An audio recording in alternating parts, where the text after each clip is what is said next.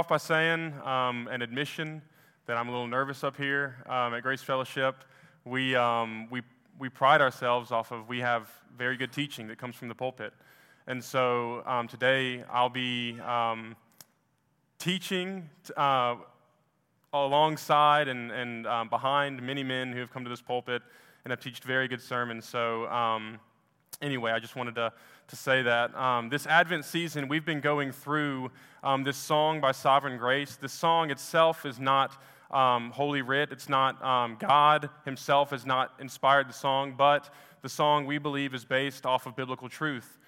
And so when you read through the song, you sing through it, right? He who is mighty has done a great thing, taken on flesh, conquered death's sting, shattered the darkness, and lifted our shame. And so today we'll be going through Lifted Our Shame. This Advent season has been a really big blessing for me. I hope it has been for y'all, learning about the work of Christ, him coming in the flesh. It's really blessed me. And so before we get into it today, let's go to the Lord in prayer. Father God, I pray that this message would go forth and go into the hearts of your people. Lord, I pray that we would see our need for you. We would see our brokenness in our sin and our shame. Lord, and I pray that as a people, we would see our need for our shame to bring us to repentance and faith. Lord, be with us during this time. Amen. So, again, like I said, during this time, we've gone through the song from Sovereign Grace, how Christ has taken on flesh. What a beautiful truth. We've just celebrated it this past Christmas. And so we celebrate that Christ has actually taken on flesh. The God of all eternity has condescended, and he has taken on the form of humanity. Philippians chapter 2 says, and I think these are some of the most beautiful words in all the New Testament. Philippians chapter 2 says, who though he was in the form of God, did not count equality with God a thing to be grasped, but emptied himself by taking on the form of a servant, being born in the likeness of men, and being found in human form, he humbled himself by becoming obedient to the point of death, even death on a cross. That's the God we worship. That's the God we worship today, right? The God of all eternity has come down and he has taken on flesh. He's taken on our form. That's the God we worship today. And that is the Christ that we preach. We've learned from Carlton that Christ has not only taken on flesh, but he's conquered death's sting. And we've learned from Carlton last week that we are to walk in the light as Christ is the light. And if we say we have fellowship with him while we walk in darkness, we lie and do not practice the truth. But if we walk in the light as he is the light, we have fellowship with one another, and the blood of Jesus cleanses us from all unrighteousness. These are beautiful, beautiful truths. So Christ has conquered death's sting, he shattered the darkness, and we see, when you're reading through these truths, Christ has also lifted our shame. Now, I want to take a moment and think about these four things that we've gone through. What all do they have? What all is necessary for these truths to be true? There's a precondition necessary for these very truths to be true. So, we see that Christ has taken on flesh, and after this, right, he has conquered death's sting. So what's the precondition that is necessary for Christ to conquer death's sting? It means that death had a sting. It means that death had a sting. And Christ has taken away that sting. The whole precondition that is necessary is that death was actually a foe that we all face, and that Christ has taken it and defeated it. He's conquered it. In the same way, we see that Christ has shattered the darkness. So what is necessary for Christ to shatter the darkness? It means that darkness is real. We all have darkness in the recess of our own hearts. And Christ has shattered that darkness. And now we can walk in the light as Christ is in the light. So this leads us to our message today about Christ lifting our shame. what's necessary for Christ to lift our shame. It means we all have shame. It means we all have shame. It's not like some of us, we got a camp over here where, oh, no, we don't have shame. We've sinned, but we don't feel shameful over it. We don't actually have shame. We're not unworthy before God. We all have shame. And apart from Christ, you'll be eternally shameful. And so, we have all inherited our shame since the fall in the garden. We've inherited it from Adam. And so, today, before we get into our text, I want to give us a reason why we all experience shame. Because we legitimately do have shame as humanity. And so, but before we do that, I want to give a definition, a proper working definition of shame. Right? So if you go to Oxford Languages, you'll see, like you click on the first definition, right? And it says, right here, it says, a painful feeling of humiliation or distress caused by the consciousness of wrong or foolish behavior. Now, while I do think this definition is okay, I don't think it's enough, right? So this one says that it's a painful feeling of humiliation. And I do think, yes, as humanity, we do feel the weight of our shame. We do feel it, but I don't think it goes far enough. So if you go on Google, you type in shame, the definitions will pop up. You click down, and there's like 8 definitions of shame. So I read through all of them. And the 7th definition, the 1st and 7th, I think, if you put them together, I think they actually work. And so the 7th definition says, a person, action, or situation that brings a loss of respect or honor. So, while I do think that, yes, you legitimately feel the weight of your shame, I think the 7th definition puts us kind of positionally before God. And it says that you are shame before God. You are shameful before God apart from Christ. And so I want to go to Genesis 3 and talk about, you don't have to turn there, but I just want to go through the story and talk about how in the garden, God created Adam and Eve, and he created them upright. And so God told Adam and Eve, he said, be fruitful and multiply and subdue the earth. And he said, have dominion over the fish of the sea and the birds over the air and over every living creature that moves on the face of the earth.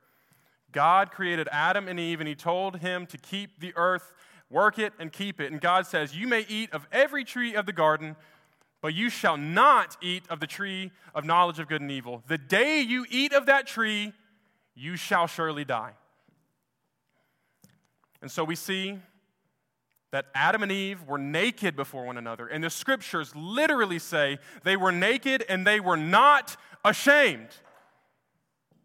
This was a world that was without sin. They were naked before one another, and they were not ashamed of their nakedness before themselves or before God. And so this brings us to Genesis chapter 3, where the serpent comes in. He tempts Eve. Eve goes to Adam. They eat of the tree of knowledge and good and evil. And the scriptures say in Genesis chapter 3, in verse 7, it says, both of their eyes were opened, and they saw that they were naked. And then what did they do? They tried to hide from God. They tried to flee from God. They knit together fig leaves to hide their nakedness, and then they tried to hide from God himself. And this is what we do as a people. This is what we do. We have shame. We're exposed before God, and we try to knit together little fig leaves and hide from him. And so, I think it's obvious as a people, as humanity, I think you can see in the world today, not necessarily in the Christian church, but I think it's easy to look at the world today and see shame. So, for example, we go to the abortion clinics, and we preach to the women going in, and we ask them, please don't go through with this. We will help you. We're offering them hope. We're offering to help them financially. We're offering to do whatever we can do. We will adopt their children. We're offering to do whatever we can do as long as they don't walk through those doors and murder their child. And you've got these people, they call themselves escorts of death. And so we have about 15 seconds from the time the woman gets out of her car to the time she goes into the building.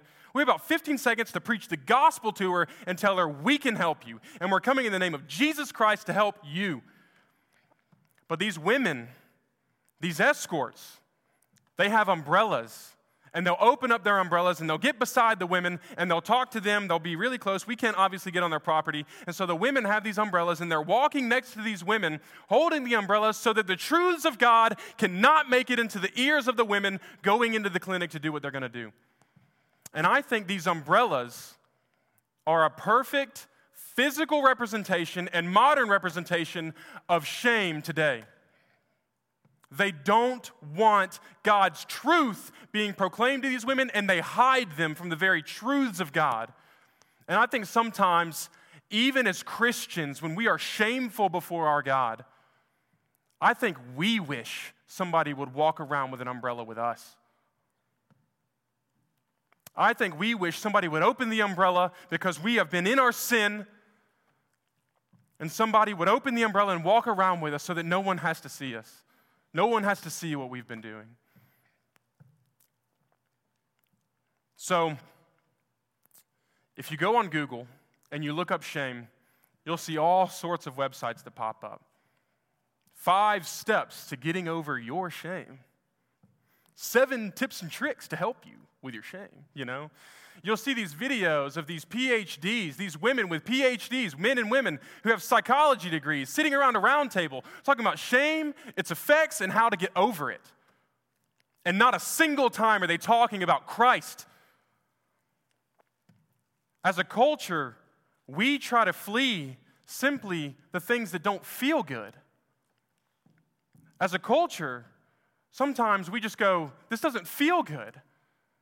So let me go learn these 5 tips and tricks, and maybe I can work up this little reason to go, oh yeah, I don't feel shame anymore. These 5 tips and tricks, they actually worked. Here's this website. Try it out. You have shame? Here's these 5 tips and tricks.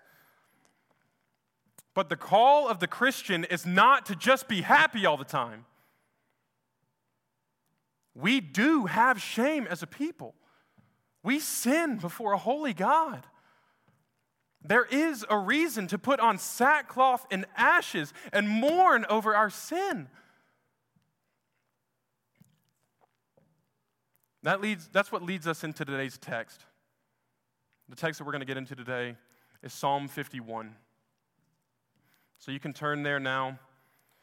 Psalm 51 is a psalm of David after he's committed his sin before God of murder and adultery. So David has been anointed king of Israel. And David has been conquering pagan lands, plundering them, and Israel is becoming a great nation. And the time of year comes, the scriptures say the time of year comes that the king goes off to battle. And then the scriptures say, but David stayed home. So it was a time of year that kings usually go off to battle. David's been plundering the land. He boasts in his pride, and he stays home to let his men go and fight. And so David just happens to go up to his rooftop at a time of day when Bathsheba just happened to be bathing on her rooftop. And David just happened to see her bathing. And so he gets one of his servants, and he says, go and get Bathsheba and bring her here. He brings her there, and he seduces her. And then he sends her home, and she is pregnant with David's child now. So David, thinking that he can flee from his sin before God, has said, you know what I'm going to do? I'm going to bring home Uriah, Bathsheba's husband, and I'm going to have him come and lay with her so that the child that she's pregnant with, I know it's my child, but Uriah will think, and all of Israel will think, it's actually Uriah's baby. And so David brings Uriah home. Uriah is a godly man. He knows the law of God. His men are off to battle. He's not going to go be with his wife. His men can't be with his wife, so he won't be with his wife. So he goes to David. David's telling him to go home. Go home. Go home and see Bathsheba. Uriah won't do it. And so David, again, piling his sin on one on top of another, gets Uriah drunk, thinking that we get Uriah drunk, he'll go be with his wife, right? Right? Uriah, still being a godly man, slept on David's doorstep that night because he wouldn't go be with his wife. So David had no other option in his mind. Not repentance, right? So he sends Uriah back out on the battlefield at the very front of the battle, and he commands his army. He says, let Uriah go forth and then draw the army from him so that he may be slain on the battlefield. He murdered him. By his command, he murdered Uriah. And this angered the Lord. The scriptures say that this angered the Lord. And so God sends Nathan the prophet. Nathan the prophet comes to David and he says, David, there's this poor man. He's got a lamb. And he's raised this lamb his whole life. His children have been with this lamb his whole life. And it's all he has. And this lamb is like a daughter to him. And he says, but there was a rich man in the village, and a traveler was coming in. And as the traveler comes in, he doesn't want to go to one of his own flock and slaughter one of his own lambs for the traveler. So the rich man, who has all his flock, goes to the poor man, steals his lamb, slaughters it, prepares it for the traveler, and they feast on the poor man's lamb. And David is angered at this. And he says, I would put that man to death and I would show no pity. And Nathan looks at him and says, you are that man. Leaving David with nothing to say, he falls on his knees and says, I have sinned against the Lord. And that's what leads us into today's text. This is a psalm. Psalm 51 is a psalm of David after he's committed this sin and he's been called out by the prophet Nathan. Have mercy on me, O God, according to your steadfast love. According to your abundant mercy, blot out my transgressions. Wash me thoroughly from my iniquity and cleanse me from my sin. For I know my transgressions, and my sin is ever before me. Against you, you only have I sinned and done what is evil in your sight, so that you may be justified in your words and blameless in your judgment. Behold, I was brought forth in iniquity, and in sin did my mother conceive me. Behold, you delight in truth in the inward being, and you teach me the wisdom in the secret heart. Purge me with hyssop, and I shall be clean. Wash me, and I shall be whiter than snow. Let me hear joy and gladness. Let the bones that you have broken rejoice. Hide your face from my sins and blot out my iniquities. Create in me a clean heart, O God, and renew a right spirit within me. Cast me not away from your presence, and take not your Holy Spirit from me. Restore to me the joy of your salvation, and uphold me with a willing spirit. Then I will teach transgressors your ways, and sinners will return to you. Deliver me from blood guiltiness, O God of my salvation, and my tongue will sing aloud of your righteousness. O Lord, open my lips, and my mouth will declare your praise. For you will not delight in sacrifice, or I would give it. You will not be pleased with a burnt offering. The sacrifices of God are a broken spirit, a broken and a contrite heart, O God, you will not despise. Do good to Zion in your good pleasure. Build up the walls of Jerusalem. Then you will delight in right sacrifices, in burnt offerings and whole burnt offerings. Then bulls will be offered on your altar. I think this psalm is a beautiful picture of the way we should feel before God the way we often do feel before God, and God's faithfulness to his people. There's a quote by Thomas Watson that I think is beautiful. There's a book called Gleanings, and it's a bunch of quotes by Thomas Watson. He was a very quotable man, probably not as quotable as Spurgeon, but Watson was also really quotable, and he said, God does not find us worthy, but makes us worthy. If we never come to Christ to be healed until we are worthy, we must never come. So, in this passage, David is totally broken over his sin. We see what our heart should look like. We can't get into all of it. Sorry, Bruce. I know that you like verse by verse, 3 verses at a time. We're going to go through the whole psalm today. So we can't get into all of it, but let's go to the text. Have mercy on me, O God, according to your steadfast love, according to your abundant mercy, blot out my transgressions. Wash me thoroughly from my iniquity and cleanse me from my sin. Notice here how David is appealing to God's own character in his prayer. According to your steadfast love, according to your abundant mercy, blot out my transgressions. He is appealing to God and who God is.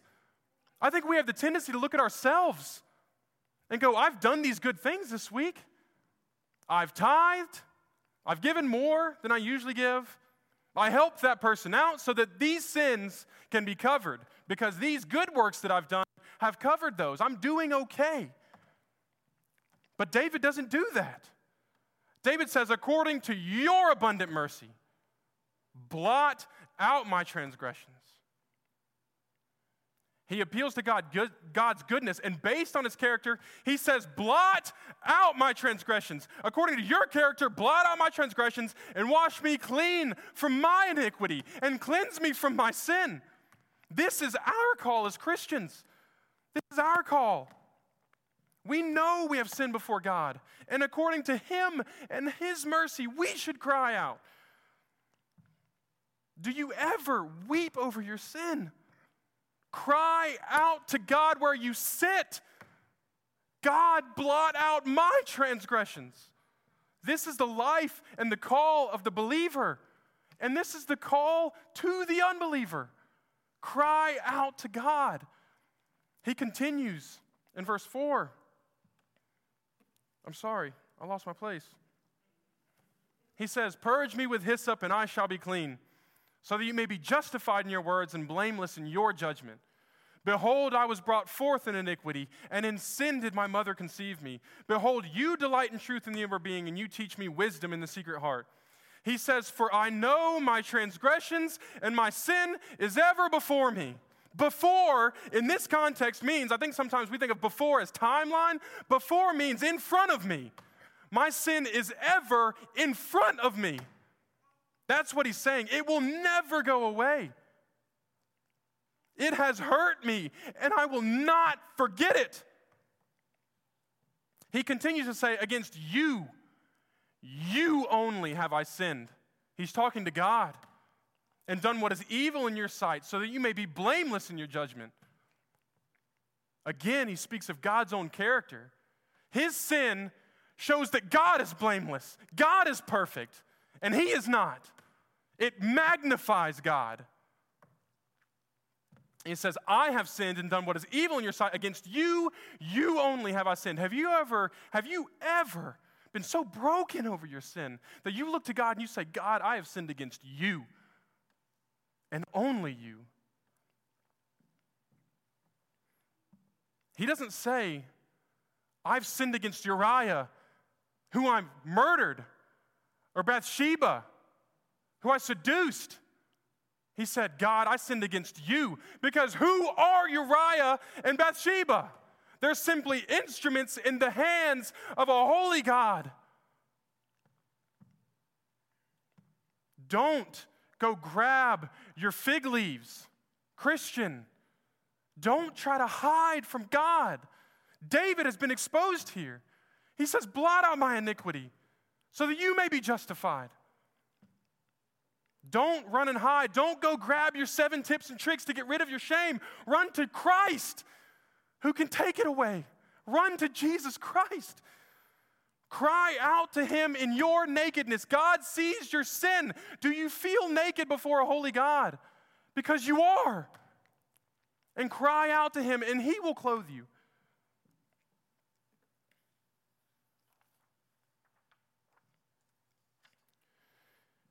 He goes on to say, purge me with hyssop, and I shall be clean. Wash me, and I shall be whiter than snow. Let me hear joy and gladness. Let the bones that you have broken rejoice. Hide your face from my sins and blot out my iniquities. Wash me, and I shall be whiter than snow. Isaiah 1 has language at this point. Isaiah 1, verse 18 says, come now, let us reason together, says the Lord. Though your sins are like scarlet, this is God saying this, though your sins are like scarlet, they shall be white as snow. We all have stains. We all have stains before God. And God says, though your sins are like scarlet stains, they shall be white as snow. When he exposes you, flee into his arms. He says, let me hear joy and gladness. David says this in Psalm 51. He says, let me hear joy and gladness. Let the bones that you have broken rejoice. Let the bones that you have broken rejoice. Hide your face from my sins and blot out my iniquities. It was God who broke David. It was God himself who broke David. I think a lot of times today in the Christian church, we would like to think, God didn't break David. God is only love. I'm telling you, God broke David because he's love. God broke David because he loves him. God's the one who sent the prophet Nathan to say, you are that man, David. He had been caught and found out. Break your bones over your sin, Christian. It is God who does the work. And then it says, let the bones that you have broken rejoice. Rejoice.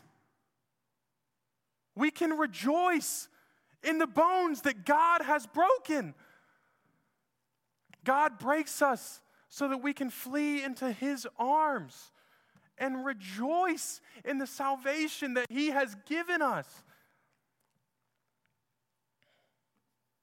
He's broken us so that we may be healed. David continues in verse 10. Create in me a clean heart, O God, and renew a right spirit within me. Cast me not away from your presence, and take not your Holy Spirit from me.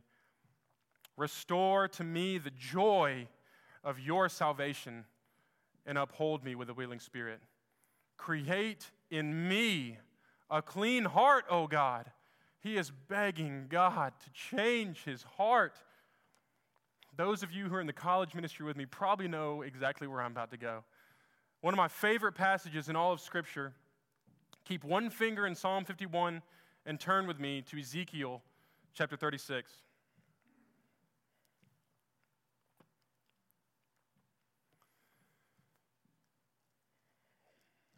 Ezekiel chapter 36, starting in verse 24. God says, I will take you from the nations and gather you from all the countries and bring you into your own land. I will sprinkle clean water on you, and you shall be clean from all your uncleanness. And from all your idols I will cleanse you, and I will give you a new heart, and a new spirit I will put within you. And I will remove your heart of stone from your flesh and give you a heart of flesh.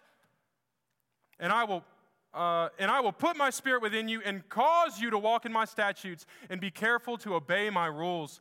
You shall dwell in the land that I gave to your fathers, and you shall be my people, and I will be your God. We have a God who has promised to take our hearts of stone and give us a heart of flesh, sprinkle clean water on us, and cause us to walk in his statutes. Back to Psalm 51, David says, Restore to me the joy of your salvation. There's a very real sense when we're in sin before a holy God, our joy before him will diminish.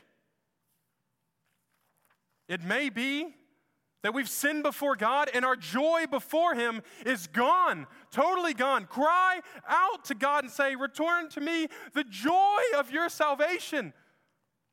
God, I don't have any joy, but your salvation brings it. Restore it to me. He continues in verse 13, then I will teach transgressors your ways, and sinners will return to you. Deliver me from blood guiltiness, O God of my salvation, and my tongue will sing aloud of your righteousness. O Lord, open my lips, and my mouth will declare your praise. For you will not delight in sacrifice, or I would give it. You will not be pleased with a burnt offering. The sacrifices of God are a broken spirit, a broken and a contrite heart, O God, you will not despise. A broken and a contrite heart, O God, you will not despise. It is the heart of the sacrifice that God will not despise. I think sometimes as Christians, especially in our camp here, we like to pursue knowledge, which is a great thing. But you've probably seen it. You've got the person who pursues the knowledge. They try to learn as much as the greatest theologians you've ever read. They try to know as much as they possibly can, and their heart has been disconnected from God. They grow callous to God in their pursuit for knowledge. Instead of letting the knowledge that they're learning from these great men who let their hearts be affected from God and then chose to learn about God, they choose to learn about God and forget about their heart. Don't go callous, but rather let these truths that you're reading form your heart. Let your heart be molded. In this passage, in verses 18 and 19, David goes on to say that he will offer burnt offerings, and that he will offer whole burnt offerings, and he will offer bulls. And God will delight in those sacrifices. We need to realize today, as you're listening to this message, you're not a Christian because it's the culturally appropriate thing to do. You're not a Christian because your parents were Christian. You're a Christian because God has changed your heart. In the same way in ancient Israel, you had the nation of Israel and you had a remnant in Israel. And you had the nation of Israel, a little boy comes up to his dad and says, Dad, on Yom Kippur, he says, Dad, why are we taking this lamb? It's all we have. This lamb is all we have. It's the most valuable thing we own. Why are we taking this lamb?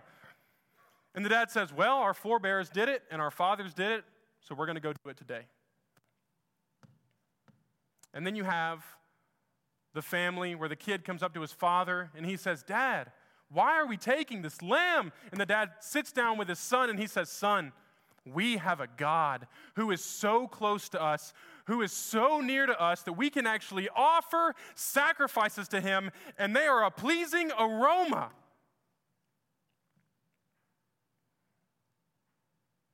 The second one is a pleasing aroma to God. The first one never took away anyone's sins. The second one was focused on the promise that will come. So what does this mean for us today as Christians? As we wrap up, our call today with faith and trust in Christ is to believe on him and trust in his promises. Christ came and lived a perfect life and bore the cross for our sins. The writer of Hebrews says in chapter 12, therefore, since we are surrounded by so great a cloud of witnesses, let us also lay aside every weight and sin which clings so closely, And let us run with endurance the race that is set before us, looking to Jesus, the founder and perfecter of our faith, who for the joy that was set before him endured the cross, despising the shame, and is seated at the right hand of the throne of God. Amen? Our call is to trust in Christ, who can take away our shame. Christ tells a story of a Pharisee and a tax collector. They go into the temple to pray, and the Pharisee goes in the temple and he says, God, I thank you. That's pretty pious, isn't it? He says, God, I thank you. Then he says that I am not like the others. I tithe of all that I have. I fast twice a week.